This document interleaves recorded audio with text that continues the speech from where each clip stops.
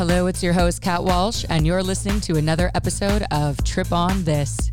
This podcast is for mature audiences and is not suitable for young children. Trip on This is intended for entertainment purposes only, and we do not condone the use of illegal substances. Enjoy the show. Welcome back, everyone, to another episode of Trip on This. I had such a nice time speaking with my next guest. I'm with former MMA champion Ian McCall. Ian is incredibly candid on this episode around really where he was at from a headspace growing up, what he was feeling during his MMA days, where he was kind of at, and really how his psychedelic use and integration has changed his life in so many profound ways. Ian is, of course, quick to say that it's not just about psychedelics. That is just a tool in a large toolbox of other things like meditation, breath work, and a whole bunch of other different healing modalities. On this episode, I got to learn just so much of the life of a fighter and really asking him some questions around if psychedelics were available to him while he was still fighting, does he think that would have helped his performance, helped him be a better athlete? Hint, yes. This is just a good episode for those who want to learn more about psychedelics, obviously want to hear from somebody like a high-performing athlete like Ian, talk about his own journey, his own healing, dealing with, of course, so many concussions and probably CTE and other things where, wow, when you get to hear the healing properties from the highest performing type of athletes that have also endured the most physical, let's just say like abuse, especially as a fighter, my goodness, it's incredible. It just illustrates again, like just how important this psychedelic research and time that we find ourselves in now. For those that are new to me, please follow me on socials at @triponthis_pod. Again, that's at @triponthis_pod for Instagram, Twitter, and TikTok, and /triponthispod for Facebook. If you want to help support me, please send out the episode to your friends, your family, your loved ones. It is all incredibly helpful. And with that, please enjoy this next episode with Ian McCall. Ian, thank you so much for being here. Welcome to Trip on This. Thank you for having me. How are you? I'm excellent. And I'm just so excited to be speaking with you today, hearing more about your psychedelic journey, how you've been working with athletes on their own psychedelic journeys and integration. But before we get into all that, I'd love for you to just set the stage a little bit for us. For those listening that may not know you and your career, who is Ian McCall pre-psychedelics? I became numb at 14 years old with painkillers. I was a super athlete my whole life. Mm-hmm. I won the genetic lottery, and I exploited it with workouts and training and coaches. And then I started to, I was broken already at 14. So started taking pills, was still succeeding, but that little hitch in my giddy up screwed up a lot of stuff. It screwed up my high school career. I blew my knee out in college, ended up going pro. And I just, there was constant damage on my body. Yeah. I was a psychopath. I wasn't a good person. Wow. And that realistically at my core, yeah, I was this man you see now, but I felt like I had to be a psycho to do the thing I wanted to do. And that was become the best in the world at fist fighting. Right. My art was violence, and I was very good at it. I was a world champion. And to really look at that pursuit, whatever, it was cool, I guess. I'm not proud of the person I was. I'm proud of the accomplishment itself because it's really hard. Yeah. But it was really hard. And I let it get to me. And the one time I became sober during all that whole time, I became the best in the world. Interesting. So yeah, interesting, right? Yeah. And I'm not the only guy out there. For how long? For how long were you sober? I was like a year and a half, 2 years. Okay. A year and a half, I think. And, I just like, this is how good I am. I'm not the only person out there like this. There's a lot of talented people that are wasting away, but yeah. I came out of rehab for the second time and I fought for money because I needed money. Yep. And I thought, cool, okay, I got some cash. I'm going to get a job, figure some stuff out. And I went and got a tattoo. The tattoo that was Sacred Heart on my chest. And I used that as an excuse to use drugs again. And I overdosed because I hadn't used drugs in a year and a half. So I died. I was in the hospital for a week. While I was in the hospital. Did you just say you died? Like, did you actually? Yeah. Wow. Twice, I think. Wow. Second chance. And, it wasn't it wasn't like they gave me Narcan and sent me home like most overdoses. This is, I aspirated. I was in the hospital for a week. It wasn't good. And I signed, my next fight was to fight the best guy in the world at a lower weight class. Mm-hmm. And I signed it when I was in the hospital bed, and what did I do? I kicked his ass a few months later. So it just shows you I'm able to do things like that. Yeah. And, overcome. Was it periods of time where at that point were you still using painkillers, but you still had the drive? Was it about, okay, I'm going to be best in the world again, I'm going to fight back? Or would you say the motivation was still around, I need some cash right now? At that point, I saw an opportunity and I took it and I won. And then the UFC contacted me and said, hey, this was before Conor McGregor. We want to make you this lightweight star. You've got so much of everything we need. And I already knew these people from, I've known Dana White since I was 19. Yeah. Chuck Liddell was like an older brother to me. Mm-hmm. So I've been in this sport my whole life. And I just thought, oh shit, okay, this is an opportunity for me to keep going with this. Yeah. And I stayed sober until I got screwed over. And I got screwed over, which shouldn't have let my life spiral out of control like that, but I did. Mm-hmm. I started using again. I was in a bad relationship, bad marriage. It was all bad. Right. I ended up raising my daughter of my own for the first 5 years. And, I don't ever mean to badmouth her mother. Her mother was doing her own thing. Yeah. I wasn't any better. I was just on TV making money and I was famous. I was taking pills. I had new girlfriends all the time. I was partying. I was a mess. Mm-hmm. My daughter got sick. My daughter got very sick because we did that to her. Stressing her out, we gave her juvenile rheumatoid arthritis. Mm. And, that's how it works, people. If you don't get it, you stress people out. Trauma leads to sickness. Yep. Well, inflammation, then inflammation. That was my healing pathway. That was how I started my running experiments on my kid because I was a drug dealer my whole life, a drug dealer. Yeah. I sold cannabis. I mean, I sold everything at one point, except for. But I was crazy. But I've been in cannabis my whole life. My dad smuggled dope around the world in the 70s. This is something that's been dear to me forever. I knew the benefits. So my daughter got sick, and it was diet and exercise first and foremost. Because obviously I knew that my whole life. I was a high-performing athlete. My mom's a chef. My parents are very, very healthy. And I saw that they put my daughter on methotrexate, it's a chemotherapy drug. They put her on painkillers and anti-inflammatories and shit that it shouldn't be given to kids. Right. Shouldn't be given to anybody. I know what methotrexate is. It's also for cancer. Did you say for cancer too? It's actually, I'll tell you about this after, but please continue. It's crazy. At such a young age that they were giving that to her and what that could have done. She's 9 now and her hair is finally back to I've got a lot of hair. Her mom has she's gonna have great hair. She didn't for a long time. Yeah. And and she knew that. It sucked. It was sad. But through diet, exercise, and a high dose cannabis oil, she was okay. Literally sitting right at this table right here, this house. We started to get, my daughter stoned. And this is right around the time Dr. Sanjay Gupta came out with his whole thing. And I remember my girlfriend at the time, one of the many models or whatever. Mm-hmm. Like my daughter thinks it's funny. She's like, there's no more girlfriends. And she looks at me. She's like, oh, what are we going to do with our baby? Like, number one, not your baby. Number one, let's get that straight. Number two, I'm already giving her cannabis. And everyone was like, what? I was like, yeah, look how high she is. You fucking don't know this? And you know what? Getting a 2-year-old stoned is funny, but it's not funny. It's like, but when you think about it, it's cute, and she's my little psychedelic adventurer and she's fine now. Mm-hmm. She snowboards, she surfs. She's getting lifestyle sponsorships through me because we adventure together. She snowboards, she wakeboards, she's got horses. She does everything. And wow. What a recovery from somebody. Cause I have it's not rheumatoid, but I have an autoimmune that affects my big joints. And man, it has, until really my recent journey in psychedelics and all that, did I finally feel myself healing? Because I was never told I could heal. It's part of course, the issue. I was never told that I could heal. I was just told I could take medication to just mitigate pain and whatever. And I just, wow for her, because I just know the sheer pain and also the stories that people tell you about what you probably can't do when you have something like that. And so,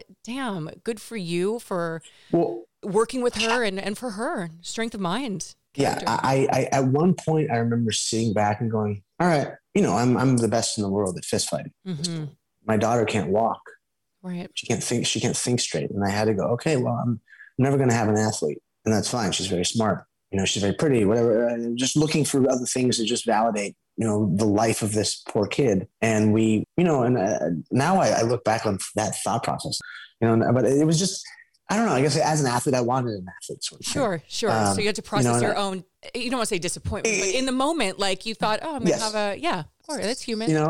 Fast forward to now, she's one of my biggest teachers in life. Mm-hmm. I mean, she obviously everything I know, she knows. I don't talk to her like a child. I never have, like it's not how I work. And she's extremely intelligent. She's homeschooled. She's very articulate. She's very nice and emotionally just incredible.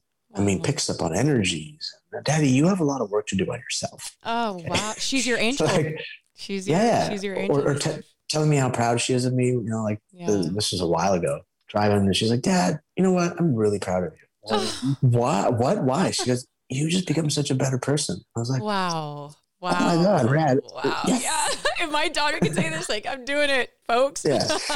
So it makes me happy because she's my everything. So that's where I started my healing journey. And then we'll get into me. So I retired 3 years ago, almost. I knew I was supposed to retire a while before that, but it's hard. Yeah.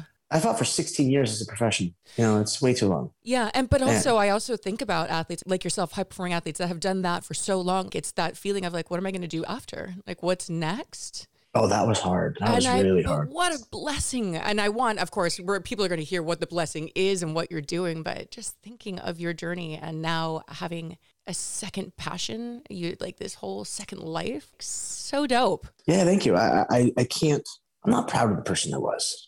I don't like that person. And I'm doing everything in my power to show the world I'm not that guy. Yeah. Because I still get shit for it. My nickname, I didn't want the nickname Uncle Creepy. It was given to me by a kid who's like my nephew, and then it was a joke, and the UFC ran with it. And I'm like, fuck, man. You're like, well, now this is my nickname. and now I can't even get rid of it on Instagram or social media because it's going to cost me like $5,000. What? To change my name to my own name. No. It's this whole thing. I'm trying, and I'm now, I signed with a media company for comedy because I've been doing stand-up, and they're going to try and do it for free. But these other people were trying to charge me $5,000, and I was like, nope, not doing it. Not doing it. Never. You will at some point. Hopefully, the media company will get that handled. Just keep wanting it. Just keep seeing it changed, and it will somehow manifest to finally be your name. Yeah. So I retired. Okay, we'll just get there.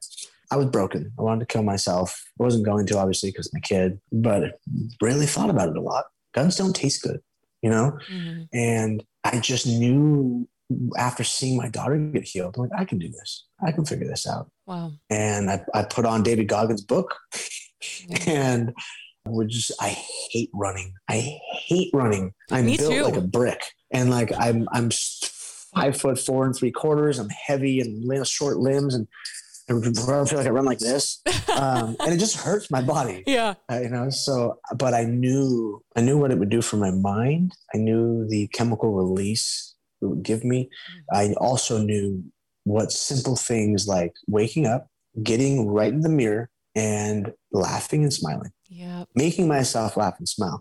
This uptick in your facial expression is going to release good drugs in your brain. Well, start in your stomach, then go to your brain. And then the rest of your day will be awesome. Yes. I promise you. Yes. That's how it works. I know. It's studied, right? Smiling actually sends signals to... And laughing. Yeah. And laughing. And I made myself do it. I made myself change, the NLP, the stories I'm telling myself, the stories I'm telling other people.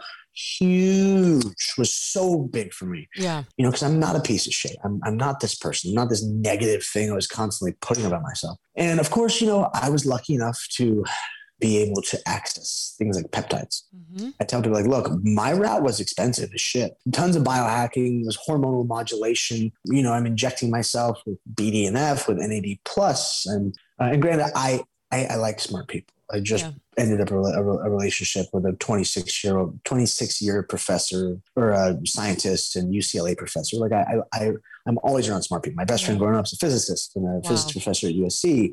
My other buddies are biotech. They own a biotech company. They make peptides. I access everything I make sure it's all good. Good people to be around. So that's how you raise up. It's like, I'm sure when you fight someone who's excellent, it's just naturally you raise your own bar when you are around them. they call it the rub. You get the rub. Yeah. And yeah, that's exactly what it is. I love smart people, and I just absorb the information that they say. For some reason, I can absorb what they say, and then I can articulate it to other people, because the words they say are very big and hard to understand. But so I guess we'll give Joe Rogan some credit. I was on Joe's show a handful of times back in the day, and obviously I knew about psychedelics. My dad's always told me about psychedelics, how good they were, how important they were, how safe they were, how you should have reverence for them. And he really made me understand that. And then I understood the science, kind of. And over the last, say 5 years, I guess I've been studying it vigorously. The last 2, I've become almost 2 years, I've become an actual educator. I have a master's degree in psychedelics, and they don't give those out. Wow. And that's from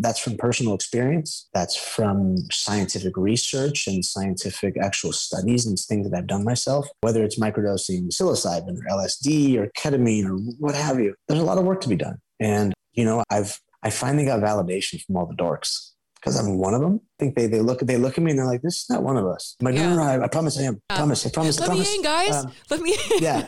But so MAPS is my first real paid speaking gig at psychedelics. Wow. I'm like, rad. When was that? I like next week. Oh, wow. Good for you. Yeah, I'll send you. Yeah, please do. And it's just cool stuff like that. Like I took my own healing, and it was, again, diet and exercise, breath work, meditation. Yes. They're all tools. Psychedelics is just a tool. It's just, I'm so glad you brought that up, because it's so much about the whole person that's healing, mind, body, spirit. And, talking about like inflammation, for instance, there's so much that we can do to help with inflammation. It is the root of so much disease, right? Of almost all the disease. And to me, what psychedelics does is it starts taking accountability back into one's life. And it's not a catch-all where you just do a big ayahuasca or psilocybin journey and then suddenly you're cured. Like, that's just an opportunity to see some things and objectively look at yourself. But then what you do after, it is about taking care of every aspect of you, right? Just your mind, your body, what are you doing to really show up for yourself every day? And I think that's so incredibly important, that it's all of it. It's not just the psychedelics. Yeah, exactly. They're just tools. And I tell people, I'm like, look, there's a lot of work to be done. We all have a lot of work to be done. We're all afflicted with the human condition, all of us. Yeah. And the human condition sucks. Yeah. It's not cool. We're not cool to each other. We're not cool to ourselves. And it's about changing that up, because we're at a time where we can. Yeah. Where we can really make a big change, and we can do it without hurting anybody or causing any trouble or making any, like, you know what I mean? Yeah. We can make serious change without hurting anybody, I guess. I think that's the only thing I can get back to. Yeah, I think that's the work that you're doing, and other athletes like yourself who are beyond just the psychedelics, the willingness, especially as, look, MMA, like, I don't know of a tougher sport. You're just walking in knowing even if you win, you're going to get the shit beat out of you. Yeah. That is the height of courage. And yet to also show so many young men and just men in general that, like, you can be tough and ask for help and know that we're all trying to figure it out. To not have vulnerability and toughness as mutually exclusive things is just, what a healing message that hopefully we can all learn. That is how we're going to make this world a better place. And it doesn't have to be about psychedelics. Hopefully, as you continue to connect with more hearts and people and other, especially men like yourself, that are these high performers, that are idols for so many, that are going to come out and give others permission. Give them permission to be like, I need help right now. And you know what I mean? Like, it's incredible work on a much bigger picture. Yeah. Here, you'll like this. HBO. We did an HBO special for Real Sports. Yeah. Fantastic special. And to be the first people ever on TV, not just any TV, but HBO, doing a mushroom ceremony was a true honor. And that was myself and my former fiance. We set that up and we pulled that off. It was, so proud. Working with an Emmy Award-winning producer, working with HBO. It was amazing. It was a really, really cool experience. Yeah. But for me, trying to bring people, friends of mine, fighters that I know are really fucked up, would not even bite on it. I go, yeah, come on HBO with me. Let's just meet. Let me help you. Let's get this done. And bro, I'm fine. I'm like, I can hear it in your voice. You're not fine. Yeah. None of us are fine. You told me last time we were partying all night at your house in LA, you told me that you're not fine. Yeah. So don't lie to me. It's like, and it's happening more and more. People are coming around to it. But man, I'm telling you, it was so hard for me to get people. I finally found Dean, and Dean barely trusted me. And then Dean was like, I don't know, man. But thank God, I got to give Rose Gracie from the Gracie family a shout out. She's the one that pulled it off. And it was perfect. It was perfect.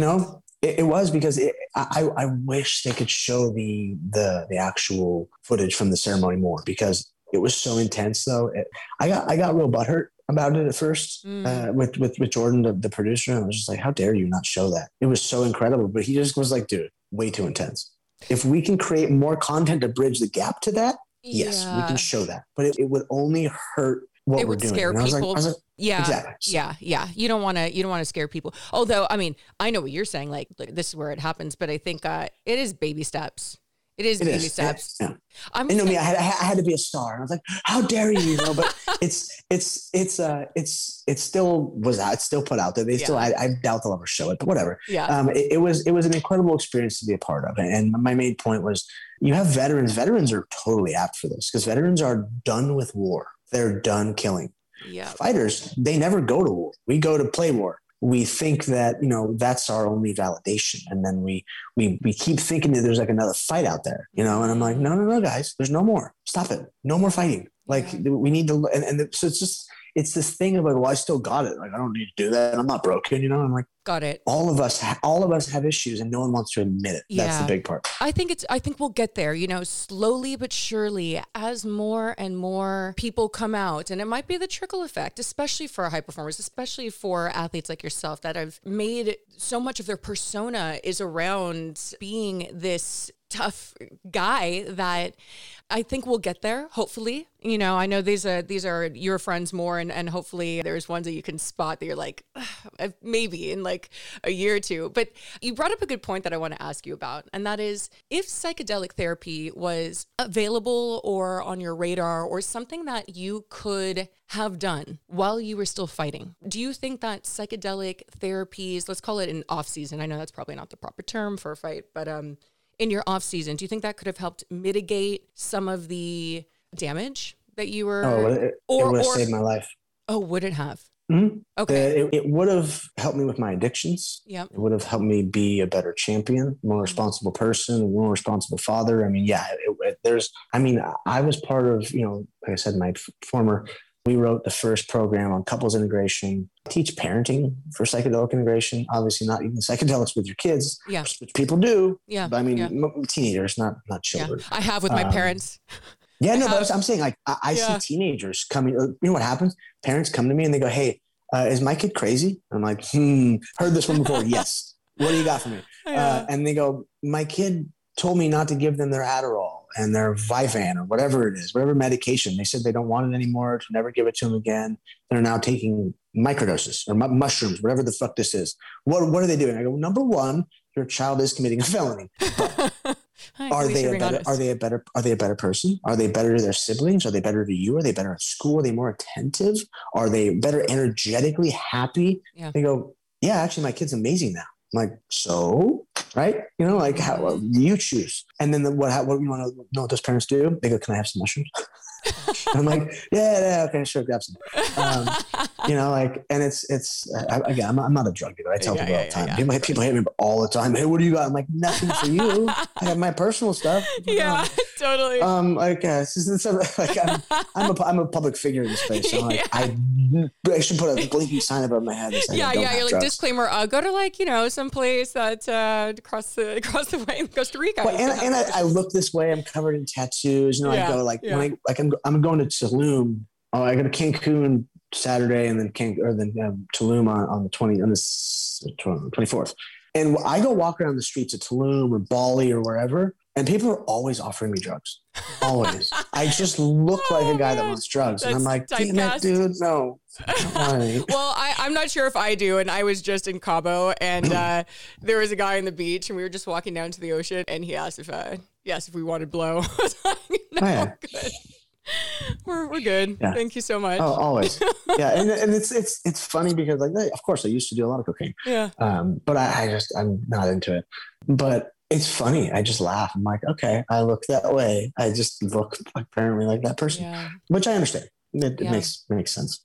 I mean, I don't drink alcohol. I do habitually smoke cannabis a lot. So that's one thing that will, I don't know. It's not going to get me in trouble, but I'll go buy weed into it for sure. It's not like go weed, but whatever. Yeah.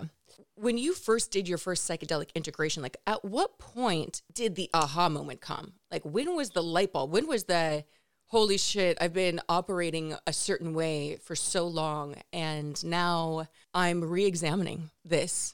Oh man, there were so many points where I have to peel layers. I'm a disgusting rotten onion. And I just got to peel all this stuff off. I would say the first one was DMT, dimethyltryptamine. And then it showed me, hey, party's over, Peter Pan, time to grow up.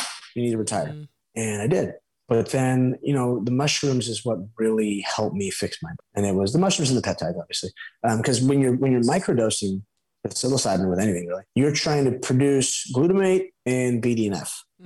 And I happen to just get BDNF with NAD plus, and I can inject it in my body. So, and it's a naturally occurring amino acid protein in your body anyway. So it's just, I ramp the production up like crazy because that's just how I do things. Yeah. But those moments in psychedelics, there've been a bunch of them, whether it's a relationship question or a parenting thing or a, whatever, psycho-spiritual sort of thing. Yeah. I've had a lot of moments. I mean, the one that comes to mind, I guess, from this was this guy right here, Shane Norte. He's a spiritual guide out of the La Jolla Indian Reservation in San Diego.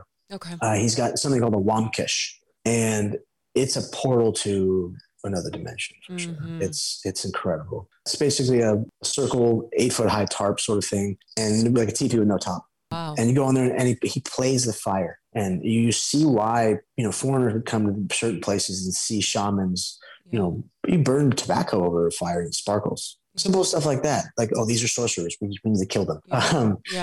In that Wamkish, I saw my future. Really? And it was incredible. It was a scene from Gladiator, actually. When Marcus Aurelius is talking to Russell Crowe. Yeah. That I figured I would be Russell Crowe, right? Yeah. I'm Marcus Aurelius. And I was speaking, and I was old and gray, and it was this red lit, whatever place I was in, little tent. And I have a scribe writing down everything I'm saying, and people are paying attention. And, fast forward a year and a half even, that was already happening. Like my ex was writing everything down. Everyone's always listening to what I'm saying. It's just this weird thing. I'm like, I'm already living my future. Like, this is my path. Obviously, I'm not quite there yet. I'm getting there. It's a path. But that was huge. That was a really big one because it just showed me, it gave me hope. I was going to say, you have gifts and talents, and obviously needing to work through what'd you call it, a rotten onion, the things that you didn't want to see and to peel away to finally get there. Because, I think a lot of people start at one layer and go, that fucking sucked. I never want to see that shit again. That scared the fuck out of me, And it takes a lot of courage to continue to be like, you know what? I know there's something good in here. I know it's there. Yeah. And then when you do that work and you finally get to see like, oh yeah, there it is. There's the path, which leads me to the McCall method. Can you talk to us about it? So the McCall method, again, a business that I built with my former beloved. My platform for other people, realistically, my platform for my doctors and for the scientists I work with, all this sort of stuff, the healers I work with, because I'm just trying to show people like, look, these are the tools, these are the people that I work with. So I got better. Yeah. And if you want my help, I'm here to help you. I'm here to help you one-on-one with whatever you need. And I was talking to SBA loan sort of thing the other day. And they're like, what is it? And I was like, it's kind of life coaching, I guess. I'm not a life coach. It's not my goal. Yeah. I'm just helping people fix stuff. I'm helping broken people fix stuff. I've just done it before. Specifically, are you specifically working with athletes and high performers? Or are you really kind of broadening out now? I say that because it sounds good. Okay. I'm the world's first psychedelic integration coach for high-level performers. Love the honesty. Fucking love it. Yeah. It's a sales pitch. Gotcha. Okay. I had a buddy come over I've known for a long time. I don't know how many years. And not in a good place. Like, sure, he's not an alcoholic anymore. Or he hasn't been drinking. Or this other person, a heroin addict. Or people that are just crazy. Yeah.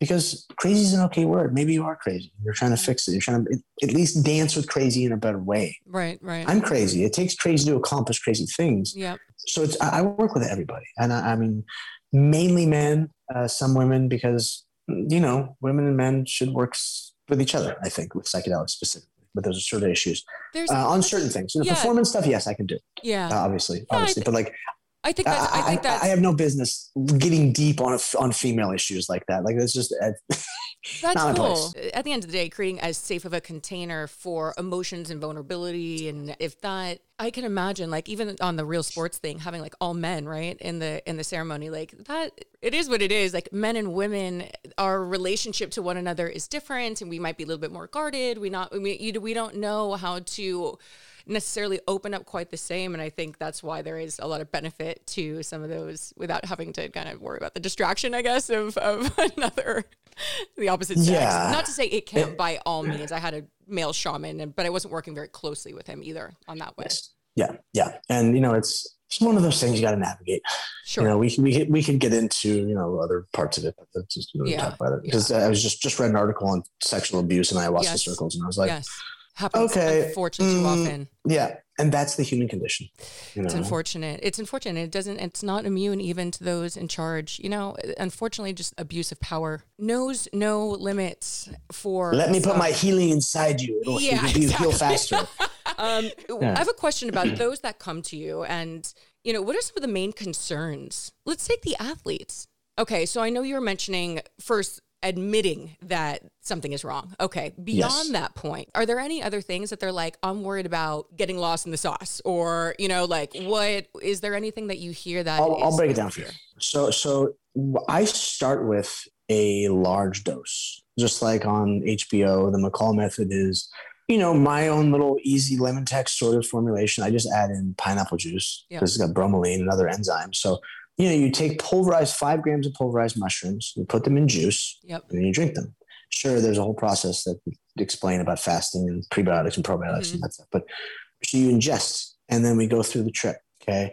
I need people to do that because I need them to fix themselves as a person before they can perform better. Because when you take a fighter, for instance, this is someone who is so pushed and so filled with trauma, that they were driven to climb into a cage in their underwear and fight someone for blood money. Yeah. Giving and receiving PTSD the entire time they're working in front of the entire world on replay, over and over and over again. So and no one wants to talk about it. Yeah. And people don't even think it's a thing, and they go, oh, wow, I never thought of that. I'm like, yeah, stupid.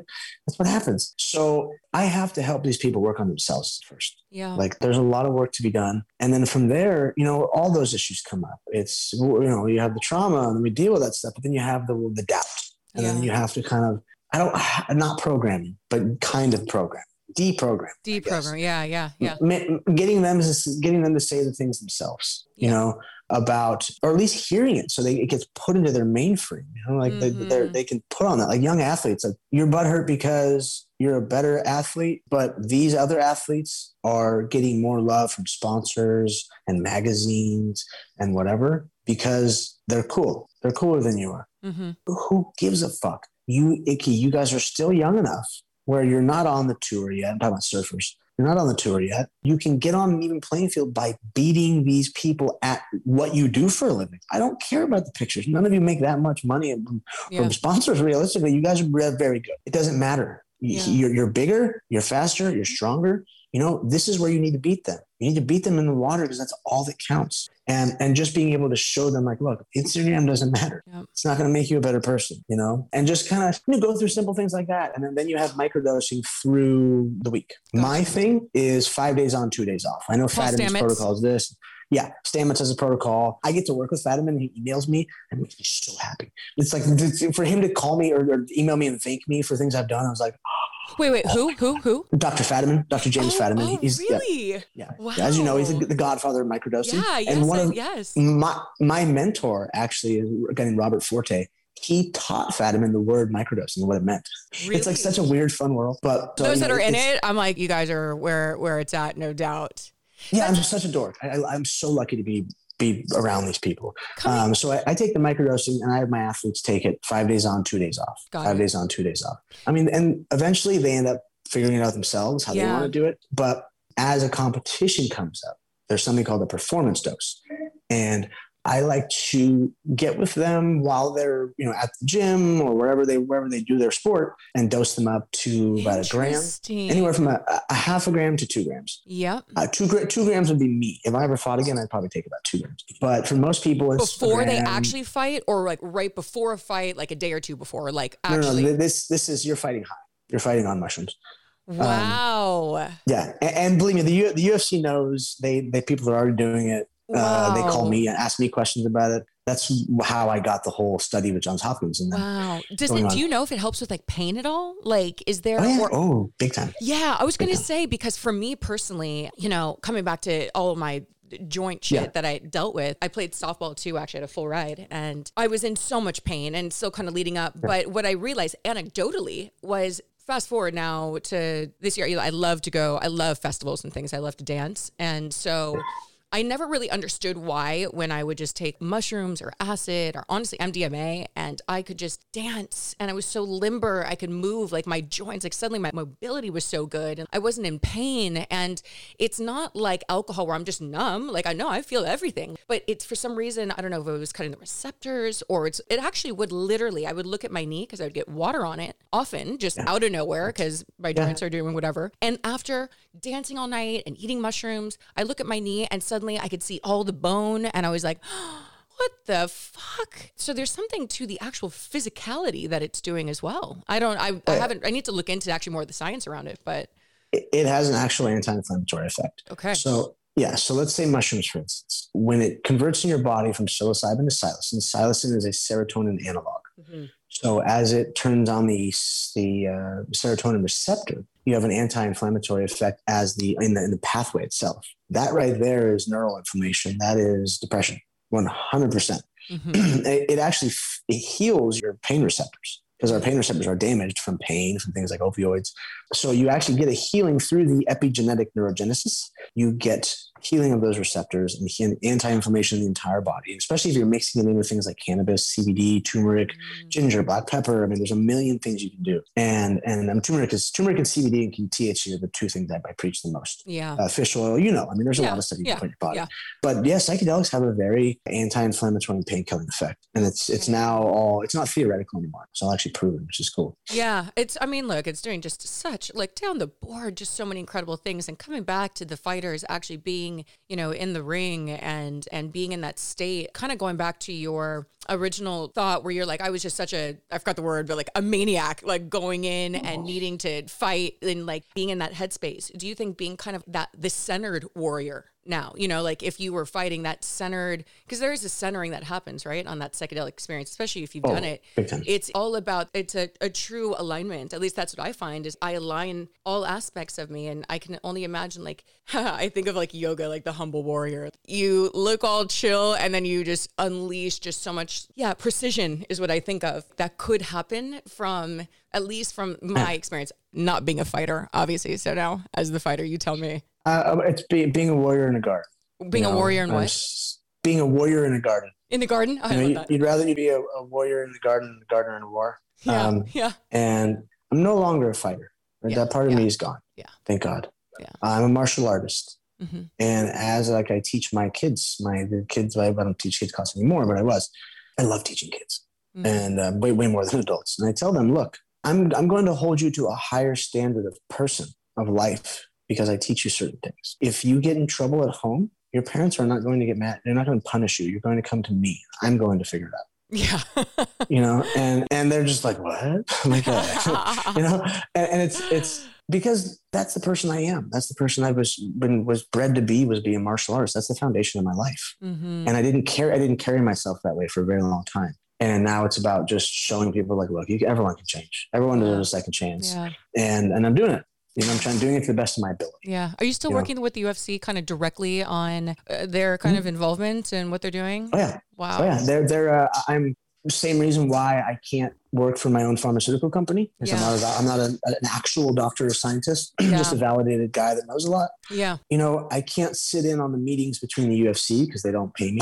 Yeah. And I can't sit in on the meetings with Johns Hopkins because I'm not a doctor or scientist. But my job is done. I brought them together and they'll figure it out and they'll contact me when they need something else. Got it. Whether it's funding or whatever, a company to back it. Yeah. Like I told them, I'm like, I have you guys 100% figured, like whatever you need. Just being a resource as hopefully other fighters, take a look and see the progress, even with your own students and people that you're working with and the fighters, and they're starting to see, look, they can come around to wanting to try it at any point. But I think I don't know that psychedelics aren't, of course, right for everyone. And I'm sure, I don't know if you have encountered anyone, like, is there anybody you've actually encountered where they might have been interested in psychedelics, but just based on where they were at or maybe the motivations, they don't feel like a right candidate yet for you, where you would be like, yeah, dude, you should do this. Do you know what I'm kind of saying? Like somebody who you're like, I'm not sure if psychedelics yet. Like, I think you need to make a commitment to yourself or something that you want to heal or grow before you just dose yourself and go on to this journey with not a real understanding of what you want out of the experience. Yes, I just did that. Oh, really? That same friend that came over that I haven't seen in a few years, he looked really bad. He had a mental breakdown recently from smoking cannabis, got off alcohol and smoked cannabis, and it made him freak out. Wow. And, I'm invited him over, and I just looking at him, I was like, dude, you can't do mushrooms. Like, you can't do a high dose. You're a mess. Yeah. So I gave him some microdoses and sent him on his way, and obviously put a bunch of other stuff in his head and talked to him and hung out with him for a couple hours. But that was my thought process. Let's see, he really wants to start smoking cannabis again because he's just a nervous wreck. And I'm like, okay, well, take these microdoses and give me a week. Yeah. Give me 5 days on, 2 days off. See how you feel. Then maybe you can start smoking cannabis. But call me first. I need to see you. I need to feel you. I need to talk to you and see what's going on here. And just to see if your general mannerisms, your posture, everything has changed. Yeah, that's really smart not to just, because you do need to can go south, very, very quickly. Very fast. Very fast. And I've seen it happen. And it's people want to play it off like, oh, it doesn't happen with psychedelics. It's not true. Those are all myths. I'm like, no, I've seen people lose their mind. Yeah. And not come back like in a good state. And it's because they did it wrong, because they were abusing it, and because they fucked up.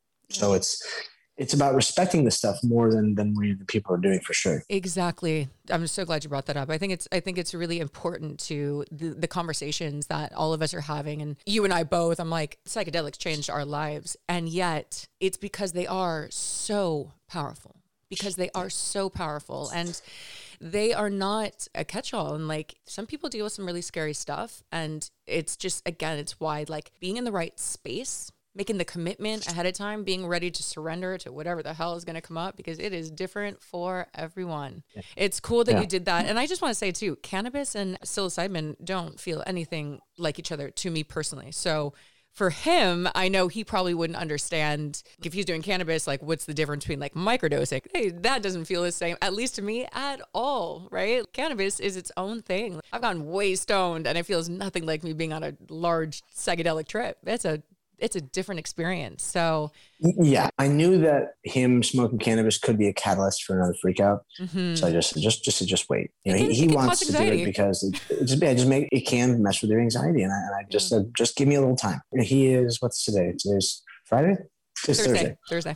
So tomorrow, I'll see him tomorrow. I leave for Mexico this weekend. Yeah. So I'll be helping people via Zoom. Well, actually for the first week, I'm going to be gone. I'm taking a retreat for myself. Yep. After what I've been through recently, and I need some time. Like I had all these Zoom, podcasts and stuff to do. And Jesse Gold from the Heroic Hearts Foundation. I was like, yeah, what's the schedule? And he's like, why? And I was like, I got all my work to do. And he's like, what, bro? It's like, no. You're coming down here to heal. Yeah. He's like, you're gonna do the podcast like in between healing sessions? Yeah. Oh my God. I just had everything planned, and he's like, bro, really? And I was like, oh fuck, I'm sorry. I don't know what I was thinking. Yeah. Like, I know better, Yeah. But I have to do my MAPS talk but that's because it's maps. Well, I feel very blessed that you came on the podcast before you went to Mexico. The final question is, what do you hope is what's next for, let's just say mushrooms, for instance? Is it legalization ultimately? No, because companies like mine, my pharmaceutical company, Usana, there's way too much money to be made. Mm-hmm. So I don't see this ever being legal. Okay. Because you have the FDA, you have this thing, and that feels gross even saying that. But, the reason I'm part of a pharmaceutical company is pharmaceuticals killed me at some point. So if I can get those same doctors that were overprescribing all those painkillers or overprescribing microdoses, we're going to be in a much better place. Got it. So more of like a controlled prescription almost. Yeah. Senator Wiener is doing amazing work. Senator Wiener, Scott Wiener is, we just got back past level 2. I don't even know what that even means, for decriminalization of all drugs in California. Yeah. Psychedelics, right? I'm in, psychedelics? Yes, might just be psychedelics. I had a look. But it is a lot of them, including MDMA. So it really, it's working its way through. It'll happen. It's going to happen this year. And then, then we're going to have this weird space of companies popping up, like cannabis, not being able to house their money and not being able to do any banking. Just this whole clusterfuck there that I don't know how that's going to work itself out, but we'll figure it out. The cannabis model showed us a lot of stuff we should and should not do. Yeah, exactly. Exactly. Hopefully we'll learn. I think there's a lot of psychedelic drug companies kind of coming in right now. And of course they'll be on that space. There is part of that same bill because of that passing going to the next level in the committee. I don't know where it's at right now. It's with the Public Safety Committee. I don't know where they are, but I know Decriminalized California is also looking at legal use and retail of psilocybin potentially in California. Potentially. Yeah, that was my first job, was with Decrim, with Ryan and Decrim. Oh, really? And they're, I love Ryan. He's a good dude. But I don't like political people. I don't like politics. I don't like politicians. And they're gross. They are. Like, their overall, just their demeanor, everything they do is gross. The way they interact with people. And I'm like, I don't want to be around you guys. You're my friends, but I'm out. Like, see ya. Yeah. Or even like Carlos and the guys from Decrim Nature. First thing I said, because they're, they looking at giving donations and whatnot. I'm like, hey, look at you guys are political people. I don't trust you. Like, I want you to know that I don't trust you. And there's a lot more to say there. But you know what though? It's like everybody's got, what's beautiful is like everyone's got a place in the big ecosystem, right? Because you need them. We need them. I have to have these people now. Yeah, you got to have them. They're pushing that forward. It's not for me either. It's not for you, but they're pushing it forward. You're talking, creating change, changing the public perception, working with athletes one-on-one. The same thing here. Like, it's cool. All of us are holding a piece to the puzzle, and let's hope it's a conscious puzzle that's working for the best interest of all people. And like you were saying, not the bottom line. Yeah, exactly. And that's the thing is, like, I enjoy the fact that I own part of that company. Yeah. But part of me that's the way that it has to be. You want to make the most change possible, you have to go that route. Yeah. And, I can spin it any other way I want, but it's not. That's how it works. Mm-hmm. So I will be, I just signed my employment contract with Shroom Bloom, big company out of Canada. So I'll be in the thick of it with one of the big companies. I'm the chief impact officer. So I have a new podcast for them called Get Into Bloom. Hopefully do a travel show. I'm looking to do a Bourdain style travel show for, psychedelic journeys, but I don't even want to focus on the journey itself that much because that's intrusive. Yeah. I was on HBO eating mushrooms. Yeah. Very intrusive. And they were amazing. They were incredible. But a giant spotlight in the fucking temple, good. Yeah, it's probably a different type of trip for sure. Yeah, but just to be able to go out there and tell stories, tell whether it's you or some, award-winning artist wants to win another Grammy because they're not creative enough to write a block or a book or whatever. Yeah. I'm like, okay, we can do this. We can tell that story. We can tell your story. We can tell the story of a broken fighter that's being shitty to everybody. Go get in the car, stupid. I gotta fix you. That we can make it fun and funny, but also very informational and educational and just it'll hit people, where it counts. I'm excited to see you flourish and touch as many people as you can in all the different ways. It sounds like you've got so many cool projects coming. I'm thrilled for you, just knowing kind of where you were at and where you are today. Like, fucking thrilling. Have I sent you the puppet show stuff? No. Oh, I have a puppet show. Oh my God. Send it to me. Yeah, we just got a budget for a puppet show. So we filmed 6 days in 2 days, 6 days of work in 2 days. Wow. And my brain just shut off. And I was like, I can't even put a sentence together. Wait, that reminds me of Forgetting Sarah Marshall. Have you seen that? Yes. Oh my God. I thought that was one of my favorite scenes in that was the puppet show. Yeah. So it's an educational adult puppet show about psychedelics and cannabis. And, we all come from cannabis and they call trapping. We're trapped. We've sold drugs, weed, whatever it is, mushrooms our whole lives. Mm-hmm. Obviously, I don't do it anymore, but it's a bunch of people who trap their whole life and now are legitimate business people in cannabis. Yes. So it's like we have old stories and that kind of mindset and that kind of thing. It's weird, but it's funny. It leads to a really good show. So I'll send it to you. Check it out. But to follow me, it's Uncle Creepy MMA. The McCall Method is up. I haven't posted on it in a while. I need to. And the puppet show comes out 4/20. It's called The Puffets. You'll see it all over social media first because we're taking the Jim Henson model where we're doing paid advertising basically for a while until we can start really finding a budget. Sure. Because dude, shooting actual skits for a show is going to be way more expensive. So no doubt. I'll get there eventually. Yeah. So it just takes time. Perfect. Awesome. Thank you so much. And I'll be sure to put all the links and all the stuff to what you're working on and your puppet show, of course. Ian, thank you so much for being here today. It was such a pleasure. And for everyone watching and listening, as always, trip on this.